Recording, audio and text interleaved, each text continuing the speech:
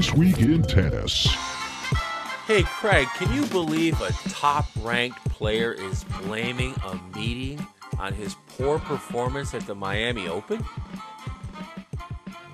I've heard sillier things, but it's crazy times, right? It sure is. Welcome to This Week in Tennis. My name is Phil Nasons. He's Craig Doyle, and we are the best tennis handicapping team in the world. No one can touch us. Everything is documented because we give all our picks away for free on this podcast. You can catch us every night at 7 p.m. Eastern on CSN Sports Radio. Find us at every podcast catcher known to man, or you can head on over to philnasonshow.com where this show currently resides.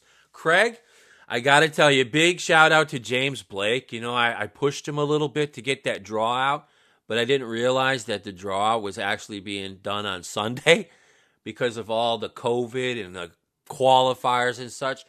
But what's going on with my friend here, this young fella from Canada? His name is, might as well say it, Vasek Pospisil. What is the deal with this kid? Well, Vasek Pospisil is maybe just gotten a little bit too big for his boots. You know, he's punching above his weight. He's entered into the heavyweights class when, let's put that name out there again. Vasek Pospisil. Does anybody know this guy? Right, exactly.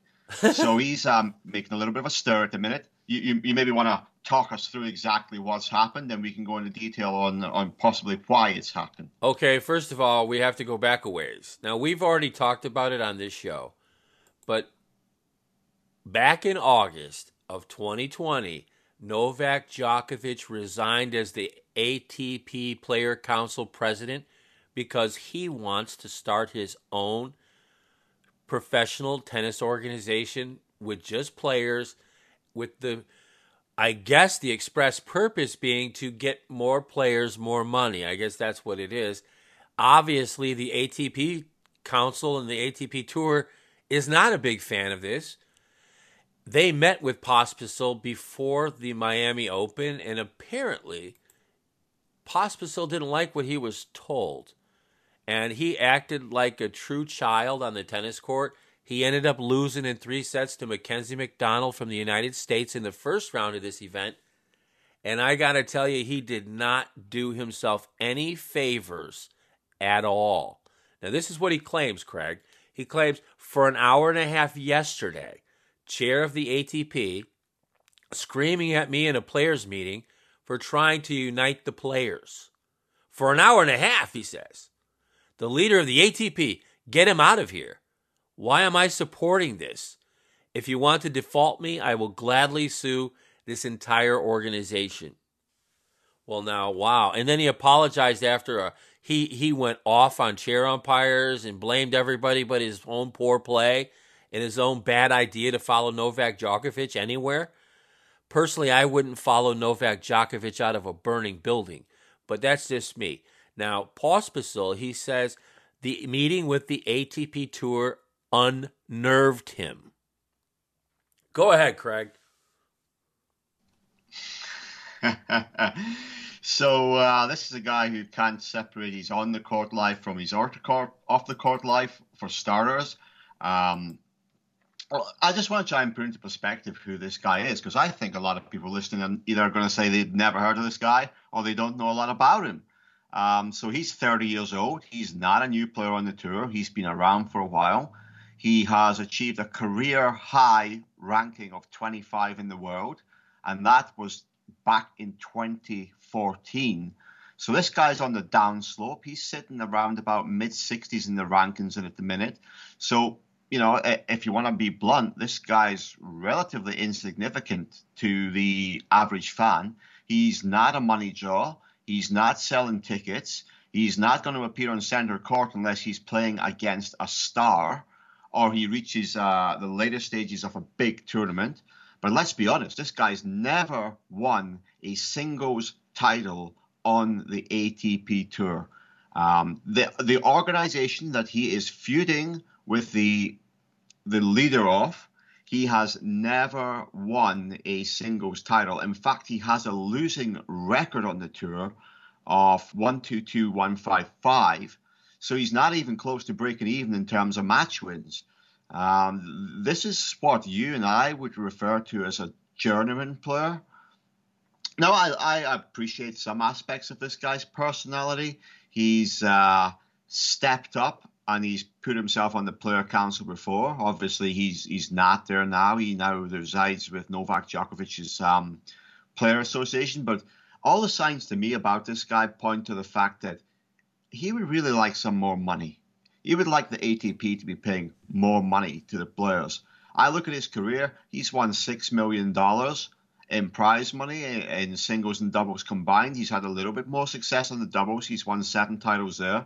But this guy's not making big career money out of tennis. Sure, $6 million, we'd all love to have that in their bank account after, 10 years on the tennis tour. But this guy's going to have big overheads. He's looking to set himself up for life. And I can see maybe why he's arguing. But is he the right person to be doing this? Does he have the stroke to put himself in this position and start arguing with the ATP and then come out and throw the toys out of the pram on the court the next day in the tournament? No, he doesn't. Had Novak Djokovic come out and done that, we'd be saying the same things. However, Novak Djokovic, he's not going to do that. Nope, he sure isn't. Absolutely. And we look at this guy, Pospisil, he just fits the model of someone who would like to be Novak Djokovic. Let's have a look at a few more details of his life. He's from Canada. You brought that up. He's a Canadian player. He's been on the tour for a while. He resides in the Bahamas. So much like Novak Djokovic, he's a big fan of where he comes from, that he resides there and he brings all his money back home. Not really. So this is a guy who's looking for the easy way out from me. He's looking for bigger paydays. He's not got that many years left on the tour because he's hit 30 years old and he's 67 in the rankings at the minute. He's not on the upwards curve. He's going to find it difficult to qualify for the big tournaments with the big money. He's looking for a payday. That's what we're dealing with here. And we're dealing with someone who has a really, really bad attitude towards it.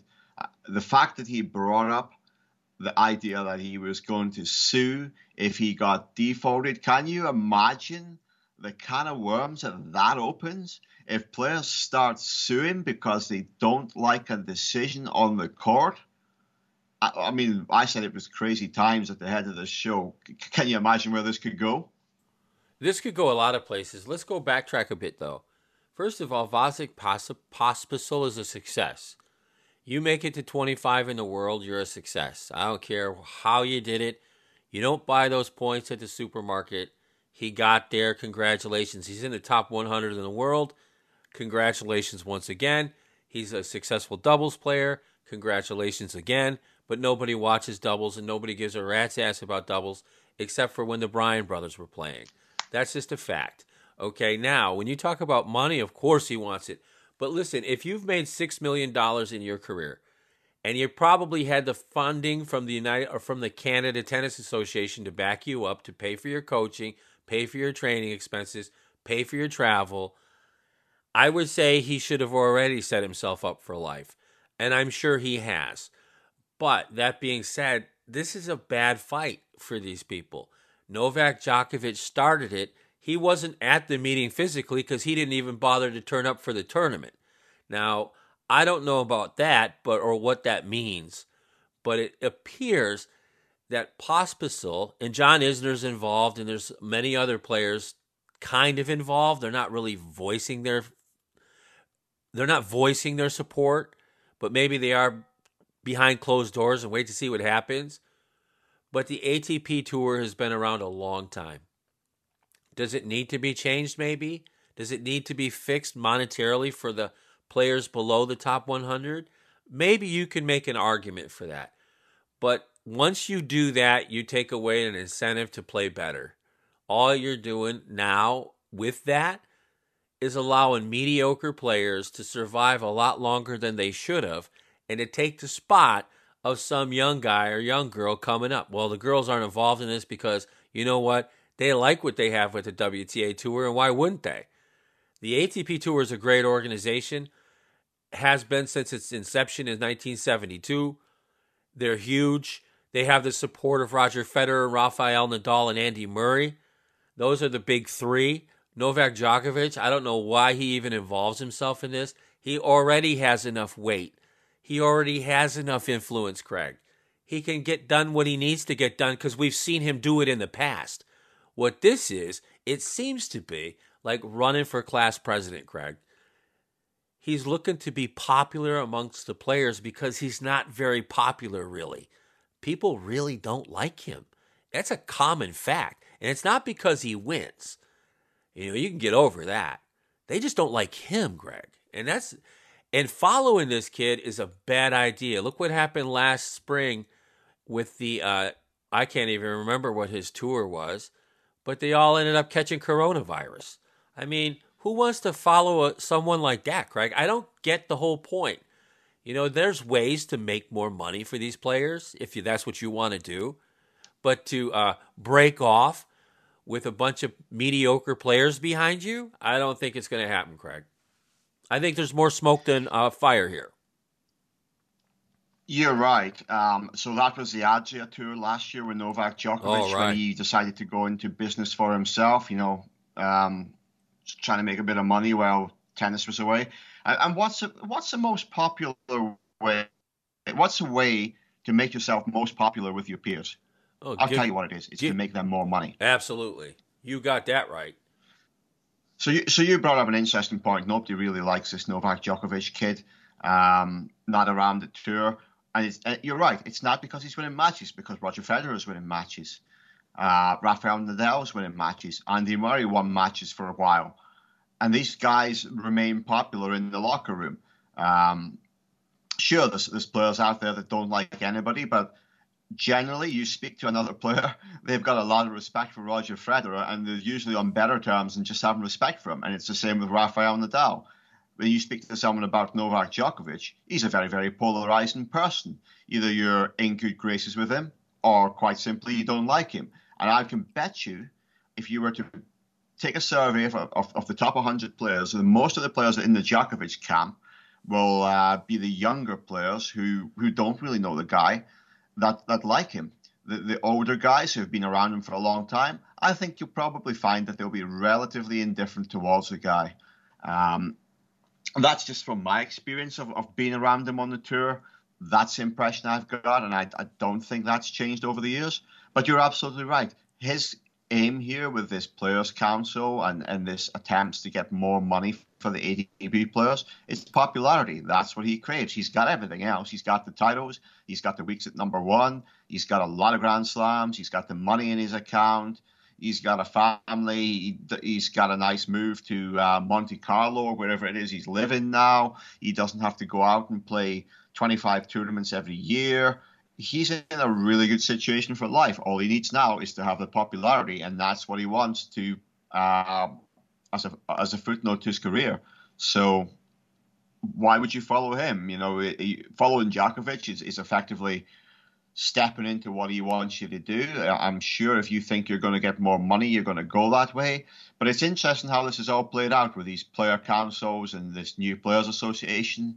It's not the new players association really isn't being backed by a lot of the guys who've been on the tour a long time. They can see through what's happening, whereas it's a lot of guys who are not in the top 50 who are looking to make more money are quickly jumping on the bandwagon that this new players association might be their way to get more money out of the ATP.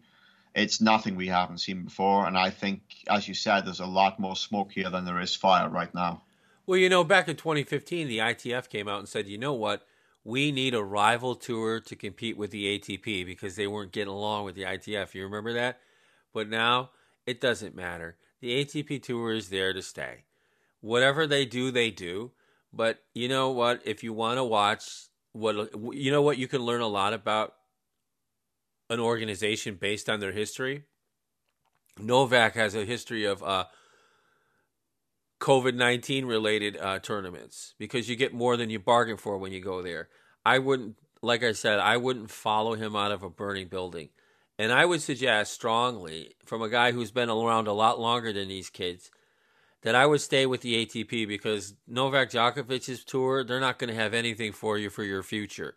At least with the ATP tour, you can get involved in the retirement funds and you can get some extra help. I don't think you're going to get anything other than giving Novak an opportunity to say, look how many people like me. See, it doesn't matter that my peers don't. And that's fine. You know what? Tennis isn't a popularity contest, and that's fair. But when you start fighting the people that you already know you can bend around your little finger, then it becomes something different. Seems to me personal, and only he will gain. In the end, only he will gain, because where are they going to play these tournaments? How are they going to fund themselves? No, they never say anything about that, do they? So forget about these guys. This is, like I said, a lot more smoke than anything else. But I'll tell you what, the Miami Open is rolling, brother. Rolling. And we've got a bunch of matches here that we can actually give out some picks for, Craig, for the next couple of days. Now, they have matches today, obviously, and we won't even touch those. But there's a whole section of the draw that has to play this weekend on both sides of the tour. You're looking at the second round for some of these guys. And I think we should start with the men since that's what I pulled up first. What do you think? Yeah, absolutely. Let's have a go. Are we starting at the round of 64? Or are we round of 32 or We're on 32 64? now. We're in this. We're right now, Craig. I believe we're in this. We're in round 2 of the men's that are going to be played tomorrow. That would start with your boy Sinners in there, but let me see. Yep, no, Sinner's playing today. Now, hold on here. I got it right here. We're going to start with Diego Schwartzman. He's taking on Yoshiyama from Japan. Diego Schwartzman got a bye in the first round. Yukiyama defeated Caruso in straight sets. And this should be a good matchup for Schwartzman. I think Schwartzman has got this one in the bag, though. Yeah, and I love this tournament for these South American players, and I know they love the conditions down in Miami. You know, that humidity, etc. you get down there, it really suits him. And we've seen a lot of great performances in Miami over the years from guys like Del Potro. So I'm going to be backing Schwartzman in this one. I would too. You know, you make a good point.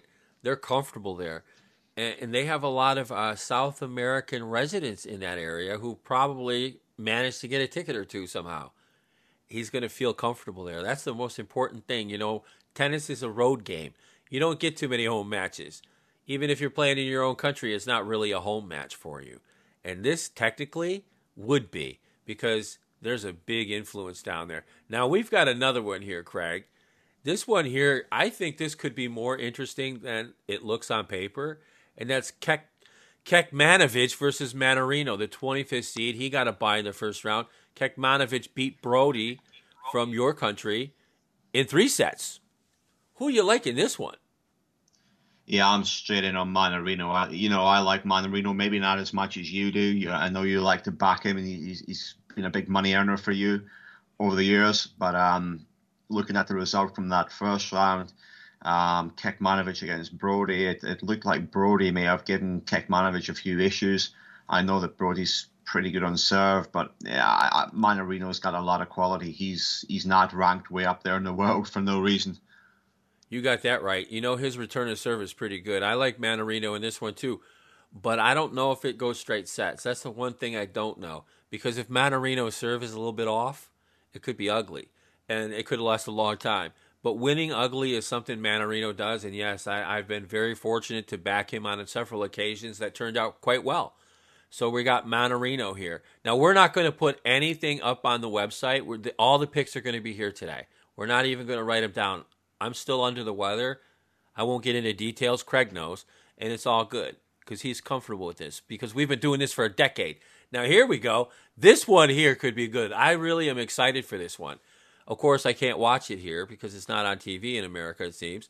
But Karatsev, the 17th seed, is going to play against my boy Kukushkin. Kukushkin knocked off Draper on a walkover, I think, is what happened there because there is no score. Who do you like in this one?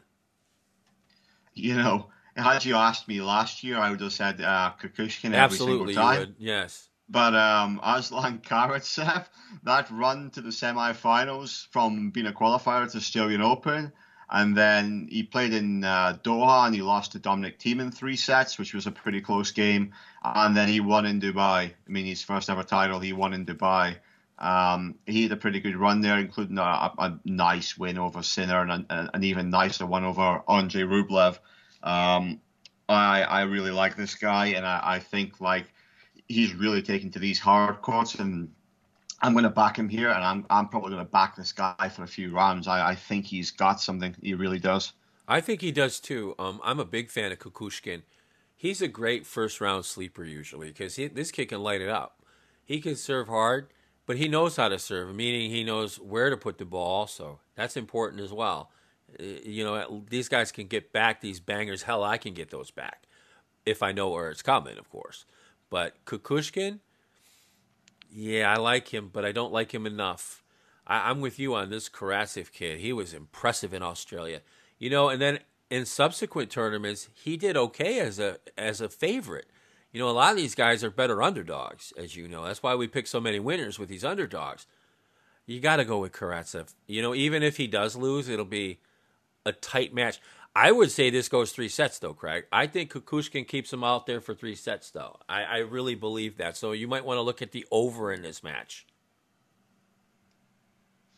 Yeah, no, really good shout. I know a few of Karatsev's matches have gone a little further. So yeah, why not? Why not? Let's have a go in 3 sets. That's it's maybe where the value is going to be on this one. I think you're right. Now, this match here, I love Sebi Korda. His father, I think the world of. What a fantastic father. What a fantastic tennis player, if you remember. And he has to play Fabio Fognini. Now, Korda knocked off Albert in straight sets pretty easily. Now he has to play Fognini coming off a bye. What do you like about this match? And by the way, Fognini is the 10th seed in this event.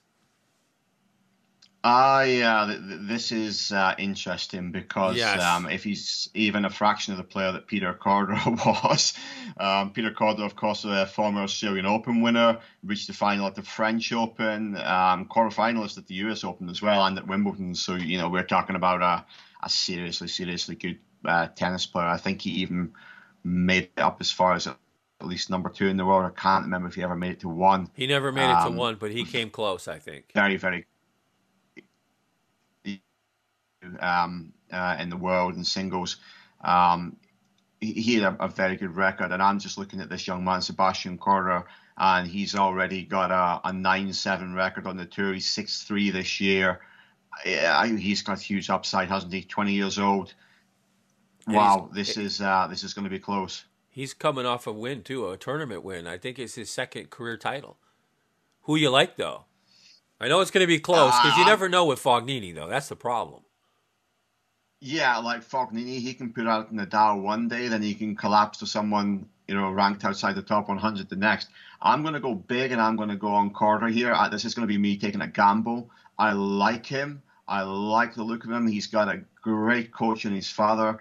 I just think like he's based in the Florida area, I believe. Yep. Everything here suggests that if he's going to make a splash, he's going to get rid of Fognini here, and I'm going to back him to do it. I like this match. I really like this match. But Korda's hot. I don't like to go on long shots like this. I don't like to jump out on a limb like this. Peter Korda's daughters are also both professional golfers. Did you know that? Love a little bit of trivia for you there. Well, there you go. And they're successful already, and they're very young. The entire family, just amazing. I'm going with Korda in this one too, Craig, because he's hot. And I always like the hot player over someone who has been sitting around on the beach with his beautiful wife. Yes, Flavia, how are you, dear? Good to see you again. Anyway, continue on here. We've got the 13th seed, Garin. And he's taking on my boy, Marin Cilic. And Cilic went 3 sets, which is no surprise, and he beat Coria in 3. Garin's coming off a bye. He's the 13th seed. Who do you like in this one? I want to say Silic based on history, but I'm not sure. Like Marin Cilic is struggling to get back to where he's been in previous years. You know, Marin Cilic is a Grand Slam winner at the U.S. Open. Right. He's won plenty of big titles, but he's coming up against a guy in Garin who's another player. He's relatively young. He's only 24. He's got a nice upside. He's South American, so maybe he's more suited to the clay court play than he is here. You know what? I'm gonna stay with Cilic. I think he's just got enough to see it through on a hard court surface, and this is a kind of match that'll suit Cilic. I think he's got that big serve, and he can come into the net and play there. I think he'll maybe cause Garin too many problems on this surface, so. This might be one where you've got this young guy who's ranked really highly against an older guy who maybe the odds on this one's going to sit in favor of going for Cilic anyway. So that's where I'm going to go. I like that call because, this is a difficult kind of event for someone who would play clay. The courts are much faster. The ball bounces a little higher. Cilic is a vet, like you said. He knows how to play on these kind of surfaces. He also knows how to take advantage of these guys, these clay court guys. He likes to do that. He's huge. That being said, Garin has a nice return to serve, like most of the clay quarters. This is going 3 sets probably. Usually that's what happens with Cilic in big servers, like John Isner. Riley Opelka is another one. He likes to go 3 sets. I'm going to stay with Cilic because Cilic has made me a ton over the years. Plus, he's a nice kid. And he's got a big gun. It reminds me of me a little bit, Craig, sort of. Except his serve probably was more powerful than mine because he's 6'10". Can you imagine returning serve against this 6'10" guy? I probably wouldn't be tall enough to get back to the ball, to be honest, once it's bounced. Right. I remember playing against a guy named David Wheaton, who was pretty tall, if you remember him. And it was a wild experience because he's basically coming down before he hits the ball because he's so freaking tall. But I think Cilic is going to take this one too. It just seems to me that Cilic is a good battler, and he battled Korea, another hard quarter, so I think he should be all right. Now, this one is a disappointing one because I was backing Michael Mamo, and he lost to Musetti, and now Musetti takes on Benoit Paire, who is the 23rd seed, and coming off a bye, Craig. Who do you like in this one? I have to admit, Benoit Paire, I'm never going to back this guy again. Right, I know you are. Yeah. The comments that this guy made through the week that he's just turning up for the money because he's finding it very, very difficult to get around the restrictions that are in place at these tournaments. So everyone knows that there are COVID protocols in place. The players have got to follow the procedures, otherwise they are withdrawn from the tournament. Benoit Paire, it pretty much came out in the press. In fact, he did come out in the press and said that he's turning up to events to take the money and go home after the first round.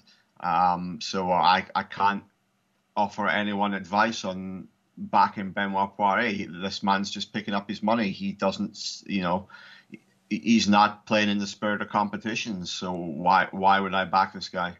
You know what? I leave his matches alone after he said that too. It's not that he won't beat Musetti, and he probably will. It's just I don't want to waste anybody's time or money gambling on this kid. When they tell you things like this and they say it out loud, back in my day they used to say that privately. The best way to tell someone wasn't interested, stay in the players' hotel and watch who checks out in the morning. Watch which coach checks out in the morning because that usually meant he knew his player wasn't going to go all the way. You know what I mean? Give it 100%. He was probably trying to make a plane to catch another event or an exhibition. I'm leaving this match alone, but I guess if I had to pick a winner, I would have to pick Paire because that's just him, but we'll leave him be. Yeah, keep that in mind too, folks. No matter how far this kid goes in his career, don't waste your money or your time on. He's just a waste of time, and I had high hopes for him too. Here we go. This one here is going to be fun. We got Fucsovics. I'm sorry, I always pronounce that wrong. And he's playing against Thanasis Kokkinakis. Kokkinakis is coming off a straight set win over someone I have never heard of, and he's taking on the 29 seed. Who do you like in this one? Yeah, I like Kokonakis here. I think when he's fit, like he's really, really good. I just don't know if he's going to be fit. But if he's fit, I think I'll be backing him here. Can I tell you a secret? Can I do that? I think you could. I think I should. You know, when Kokonakis and Nick Kyrgios were in juniors, the one they talked about the most was Kokonakis. Kokonakis could play. You made a great point. When he's healthy, and he hasn't been for the last 2 or 3 years, he's tough to beat. He's a fighter, too. I'm going with Kokonakis all the way, and you're going to get plus money on this one for sure.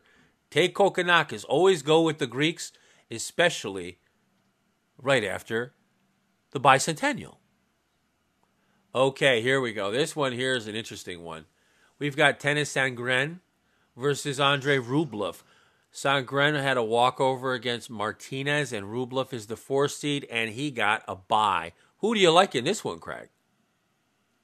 Yeah, Rublev, he's just too tough. He's the sort of kid that can play anywhere. You know, you can have him playing out in 0-degree weather, it's freezing, or you can play him 40-degree heat, and he'll be fine. He's just that tough, and he's that good.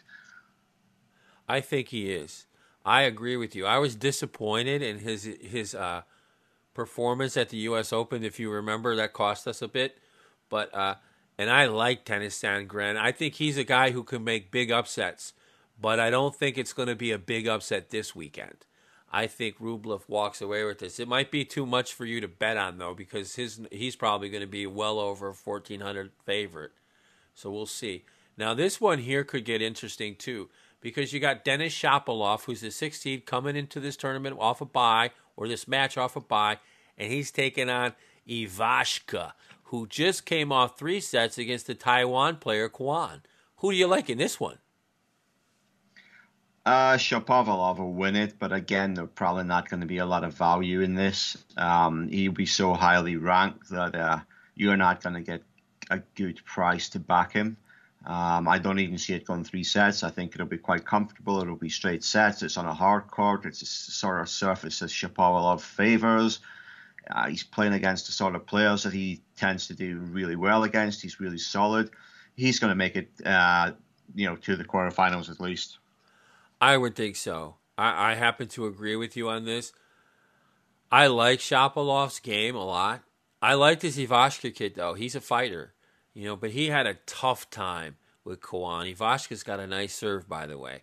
But Shapovalov knows how to play at hard courts. Like you mentioned, it's a good fit. It's a good surface. It's probably his favorite. And that forehand of his is going to go off a few times on those nice, medium, fast-paced courts down in Miami. Now, here's another one here. This one could be weird because Kudla, the young fella from the United States, he knocked off France's Jeremy Chardy in 3 sets, and now he has to play Hurkacz, who drew a bye and is the 26th seed in this event, Craig. Who do you like in this one? I quite like this Hurkacz. I'm never really sure if I should back him in the second week when he gets there, but first week I like to ride on him a bit and get some money out of him. So that's what we're going to try here. I'm probably going to take him in this one. And I think it would be an interesting little match if he was to come up against Shapovalov in the next round. You're right. And Craig said something about the second week. You have to remember, this is the 5th major on the tour, really. And they play 2 weeks almost. So that's why he said that. He knows what he said. Basically, what he's saying is after the 3rd round of a regular tour event, you don't want to back him. Am I wrong in saying that? No, that's about the stage where he becomes like too difficult to have that certainty that he's going to deliver for you. It depends on the draw that he gets, but up against Shapovalov, I just don't see it. It'll be close, but he's never really breached that confidence level with me that he's going to go further. You know what? I like Kudla, though. He did a nice job returning serve against Chardy the other night. But Hurkacz is experienced. He's probably enjoying the sunshine in Miami. He's not one of those guys who cries. He just goes out there and plays because he wants to play. Those are the kind of guys you love backing. I think this is going to be a tough one to back financially because in the event that Kudla does come through, that's going to cost you a lot of money, I think, because Hurkacz is going to be an overwhelming favorite. Now, this one here could be good too. I might try to find a way to watch this one. We've got Humbert. He drew a bye. He's the 20th seed, and he's playing Sousa. Sousa came off a 3-setter against O'Connell the other night, your boy from the UK. What do you like in this one? Ooh, Yeah, yeah, Humbert is one of those young players. He's got like another one with a massive upside on him. You really want to back him because he could go places. He's also a lefty as well, which is always a little bit awkward to play against. My fear though is he's not been in particularly great form. He's sort of like 5-5 for the year, so he's winning a match and then he's losing a match sort of thing. He had a good win in Marseille against Songa, but it's difficult to judge on that because Songa's not really fit at the minute. He's already lost this year to Chardy and to Hughes Herbert, so it's kind of like not sure. He went 5 sets with Nick Kyrgios and lost at the Australian Open, so that was an impressive performance. But let's go with Humbert in this first round and see how he goes. But I'm not confident I'll be jumping on him next round. That's fair too. I like Sousa's game though. He showed some great composure. He almost threw it away. He won the second set 7-5. The first 2 sets were tiebreakers, but he came through with the break at the right time. Humbert, man, he is impressive, isn't he? Sometimes that forehand cracks. It sings. That's how you can tell the winners, boy. Those forehands sing. They don't just sound thumping. They don't just go. They freaking sing. And he is one of those kids who can make the ball sing. But I think he's going to get past Sousa. I think it's going to be closer than some expect. I like Sousa. Don't get me wrong. But Humbert, this is a tough matchup for him. If he had a tough time with O'Connell, he's going to have a real nightmare with Humbert. So I'm going to go with Humbert to win this game. Now, this matchup here, oh, geez. We're going to see a tie. We're going to see 3 sets in this one. We've got a young fella from Great Britain, Thompson, your boy Thompson. He's playing a young Milos Raonic, the 12th seed, who's coming off a bye. Thompson went 7-6, 6-4 against Delbonis, which I thought was a great win for him. But can he stay in there with the young fella Raonic? No. Why? I'll tell you what, Raonic is playing some real nice stuff, The last 18 months he has. So like he's coming back into form. He's really rejuvenated himself over the last few years. I've just been really impressed with Raonic, and he did really well at the Australian Open against Djokovic. Lost out to him in the end, but it was a good run for him. He's 5-3 this year.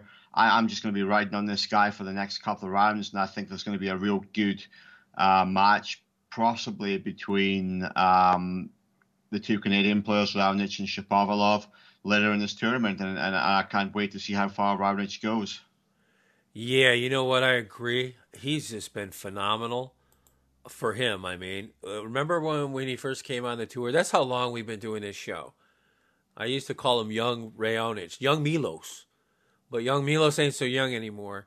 And this Thompson kid from wherever, oh, I'm sorry, he's from Australia. I wanted to say your neck of the woods, and that was a mistake.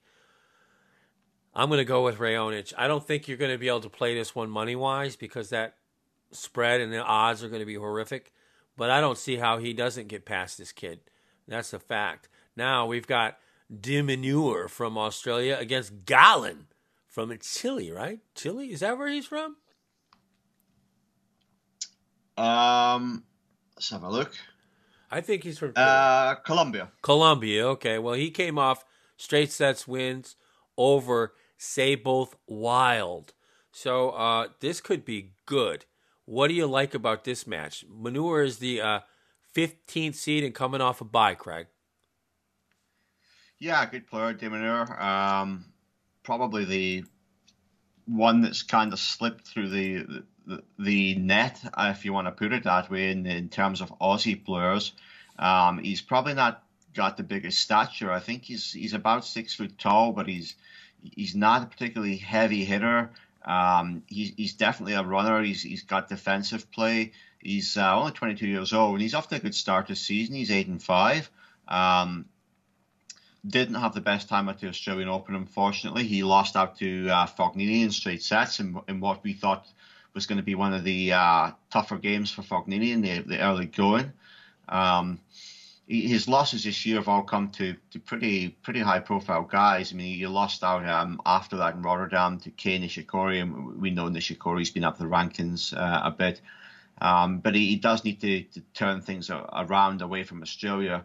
So I think this is going to be a close first round match, but I think De Minaur is probably going to edge it. Yeah, I'll stick with that. I don't know much about this kid Gollin. I didn't even know where he was from, to be honest. But De Minaur, I hate to say this and use these terms, but I think he's due. He's very consistent. These are good. This is a great surface for him. Not a good surface, a great one. And I think he squeaks through. You might even be able to get him at a decent price. Now, here we go. We got Fratangelo, the young American, versus Soniga. Who do you like here, Craig? Soniga's coming off a bye, and Fratangelo knocked off Fernando Verdasco in straight sets. Good to see Fernando back on the tour, by the way. What do you think about this matchup here with Fratangelo and Sonigo? I think this is a big chance for Fratangelo to, make a little progress here. I know he's ranked outside the top 200 at the minute, so every match he plays is it's going to be a struggle. But I don't think Sonego's gotten off to the best start this season. I do recall him losing to Taylor Fritz in, I think it was Doha. Yep. Might have, yeah. I think so, yeah. There. He lost to Tommy Paul because I backed him to beat Tommy Paul at Rotterdam. All right. So he's he's not done me well this season. So I'm not going to be touching this one, but I quite fancy the American player on American soil to cause a little bit of an upset here. Well, I think I'm going to back the American because I think he's going to bury this Sonigo. Normally you say he's ranked outside the top 200. They wouldn't even be seeded. But so many players have dropped out, not attended, didn't want to bother with the travel, or couldn't travel. Gave this one a pass. But Sonigo, he's not playing well at all. I had Tommy Paul the night he lost, so I was pretty happy about that. I'm a big Tommy Paul fan, as you know.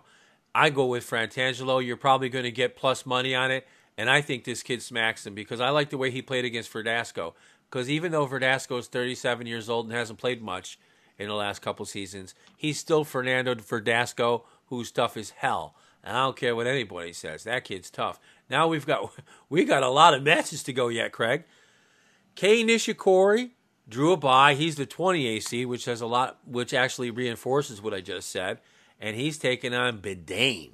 What are we going to do here? Because I have a hard time backing Nishikori.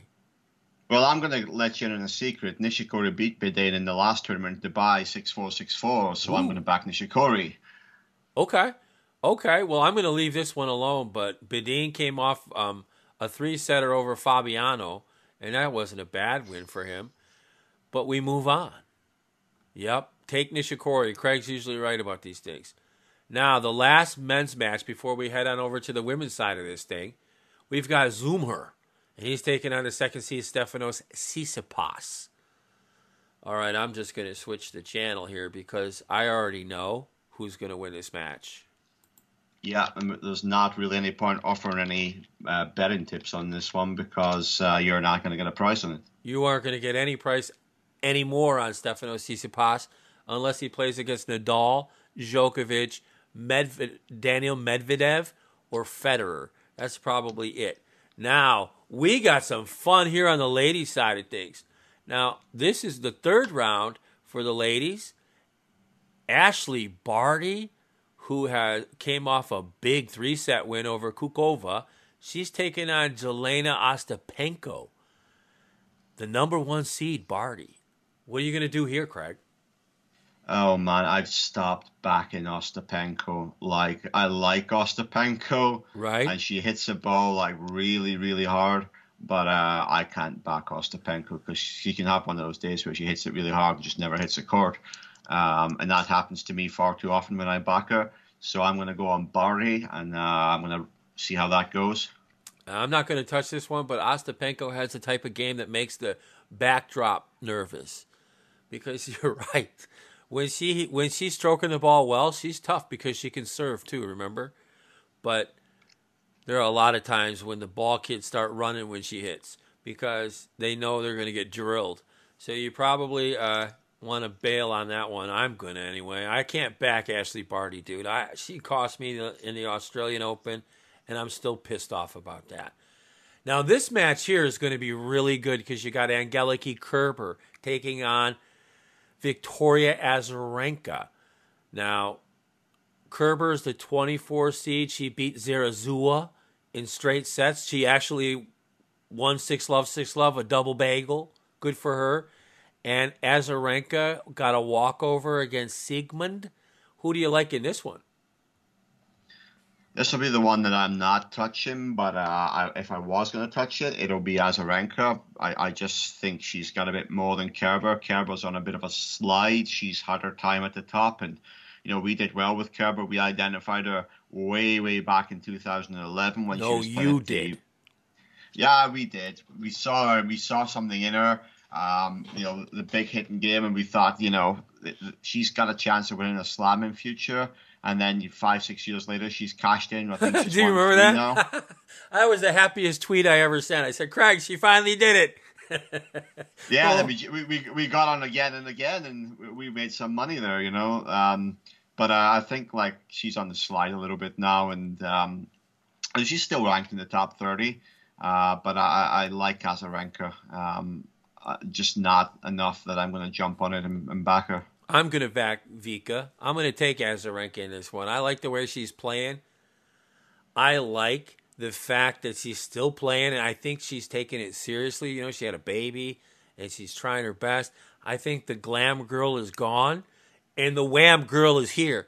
And I think she's going to send Miss Kerber packing on Saturday. I think that's when they play, Saturday or Sunday. Now, this is another one that could be real interesting because all the ladies' matches are interesting. I like them better than the men now. Belinda Bencic is the 11th seed, and she's taking on Vondrousova, the 19th seed. Bencic is coming off a strong win over Diaz. That was a big win for her. And Vondrousova, she's coming off a straight setter over Wang. Who do you like in this one? I like Bencic. I always like Bencic. She always seems to let me down at the last hurdle, though. But she's good for the early rounds, so I'm quite happy to try her here again. Hey, why not? You know what? Bencic is a nice player. Vondrousova is not bad either, though. They're both seeded in the top. They're both seeded. Bencic is the 11th seed. Vondrousova is the 19th seed. But if you want to talk about players with the least amount of time on the court, Bencic just rolled Diaz. I mean, it wasn't even close. I'm going to side with your pick. I'm going to go with Bencic to win, too. I know that is no surprise to you. All right, here we go. This one could be good. All these matches on the ladies' side are great. Kudermetova, the 32nd seed and a rising girl, against Sabalenka, the 7th seed. Sabalenka had to go straight or 3 sets with Pironkova, and Kudermetova knocked off Danielle Collins in straights. She worked her big time. What are you going to do here? Yeah, that was a big win for Kudermetova. Oh, sure it was. Against Collins. Sure it was. It's that match with Sabalenka and Pironkova the other day was just crazy. I mean, Sabalenka's usually quite a solid bet to jump on in the early tournament. But she lost that first set 6-love, and then she came back and battled through. Yeah, I'm gonna actually I'm gonna go against the grain here, and I'm gonna try Kudermetova for a change. I've never really backed her, but I'm looking to make some money here. You're gonna get a good price on this. She's playing some good stuff. Let's have a go on Kudermetova and see how she does. I think you're right. I like the way she handled Danielle Collins, and I had actually lost on that one because I thought Danielle Collins would come through. I really did after her first round match against Mia Dinovic. That was a good match, and she didn't. And Sabalenka scared the living daylights out of me the other night because that bagel in the first set, that didn't go well. And then she came back good, but that third set, that tiebreaker, I don't like Sabalenka in tiebreakers. If it goes to a tiebreaker, I think Kudermetova has a better serve. I'm with you. Let's go with Kudermetova to win this one. I don't think Sabalenka's going to have that many answers for her, and she's playing really well. Another terrific match. Simona Halep, the third seed. She had to go 3 sets with Caroline Garcia, but she dropped the first set, then won 6-4, 6-love, and she plays Sevastova, who knocked off Coco Gauff in 3 sets, 6-2, 6-3 in the last 2. So who do you like here? Well, that's disappointing, isn't it? Because we were all looking forward to seeing the improvements that Coco Gauff's been making. Oh, but, stop. Don't get me started. It was we're 3 already sets over again, our and she time got allotment. Okay. Halep's just a really good focus, player. Craig. We're already over our time limit. We're going to get yelled at, but who cares? Go ahead. Halep, there's not much to say. Halep's just really solid. You know what? I think you're right, but I would say, now this is what I would say, though. I would say you might benefit from playing the over here because Sevastova hasn't played poorly. But both her matches have been 3 sets. Halep went 3 sets the other night. This is going to go over, if anything. That's where your money is because I can't back Sevastova. She broke my heart in Australia, that little girl. Anyway, now this one here could be crazy because we've got a wild card, Kunja, and she's taking on your girl, Swiatek. Who you like in this one? Yeah, we'll be on Swiatek here. Yes. She's just really good. Hard court surface, I think, will be nice for her serve as well. She hits the ball nicely through the court, nice and flat. So I'll be backing her certainly in this round. Yeah, you know what? I agree. There's no reason not to, really. Swiatek could win this tournament, I think. If you're going to play a long shot for a winner, that would be it. And I don't think she's a long shot. I think she could be a favorite, but the bookies don't agree. And that's okay. We're here to beat the books. Petra Kvitova and Joanna Konta. Joanna Konta seems to have overcome that horrific U.S. Open where she was bombarded about Black Lives Matter, if you remember. She actually took a black person out in the first set, win 3. And then she won in straight sets over Lynette. And she's playing Petra Kvitova, who is playing pretty damn good. Big win over Elise Cornet, straight sets. Who you like in this one? Well, most people who listen to the show know that I don't back Johanna Konta. I don't think she's very good, to be honest. She's just another player who can go on a streak some weeks and she'll be all right. But mentally, I don't think she's capable of winning a big tournament. Kvitova wins big tournaments, so we'll be backing Kvitova here. My apologies. Joanna Konta did not play Miss Montgomery from the United States. She got a bye that round. Montgomery lost to Lynette, who then Konta beat in straights. I cannot back Joanna Konta, and I have several times to my own chagrin. I must go with Petra Kvitova. She's just too good for this. She looks good out there to do also. I mean, she looks like she's comfortable. That's the key. Watch these players. Look how comfortable they are, because most of them aren't.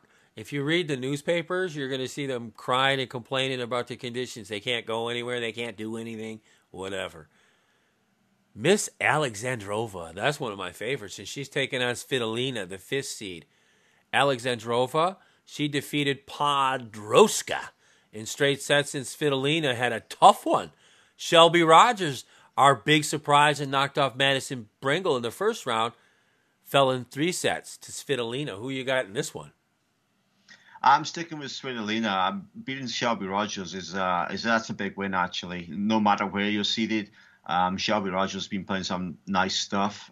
She's come over that win with Brengle and then that close match with Svitolina in the second round. That's a big win for Svitolina, and I think she'll produce the same against Alexandrova in the third round. Alexandrova coasted that second set with Podoroska, and I think that she can't afford to do that against Svitolina. Although Svitolina hasn't exactly been very favorable to us over the years. But you know what? You got to go with Svitolina. Again, this one could go 3 sets too. Consider the over in this one. Now, what do we got here? Is that it? I think we're done. Yeah. Wow. We've still got second round matches, and we're coming up to, I think it might be a misprint because it says Sloane Stephens on my screen, but I'm not sure she's got that far. I know she has. She's won a match. Yes, she did. And you know what? I know this is going to sound strange, but I backed her in round 1, and I'm going to back her again today. But outside of that, this is a great tournament. You know, this show, and we say this all the time, but this show has been printing money for over a decade. I mean, we give out more winners for free than anyone. And we're going to continue that because it's the coronavirus season, and we don't know what's going to happen half the time. But if you played every one of our picks, $100 each play, you'd be up well over $6,000, maybe even more. That's just a rough estimate. We have a 75% success rate in this sport. And if you don't believe us, just listen to our podcast. We give out the picks right there. There's your documentation that ain't going anywhere. Great stuff today, partner. Well done. We're probably going to get yelled at, but we had to get the ladies in. We had to give them their fair time too, right? Well, unlike other places, we do that on this show. You know, we're all about equality here. All about equality. Big Title IX supporter is Phil Nasons. For Craig Doyle, I am Phil Nasons. Thanks for listening to This Week in Tennis.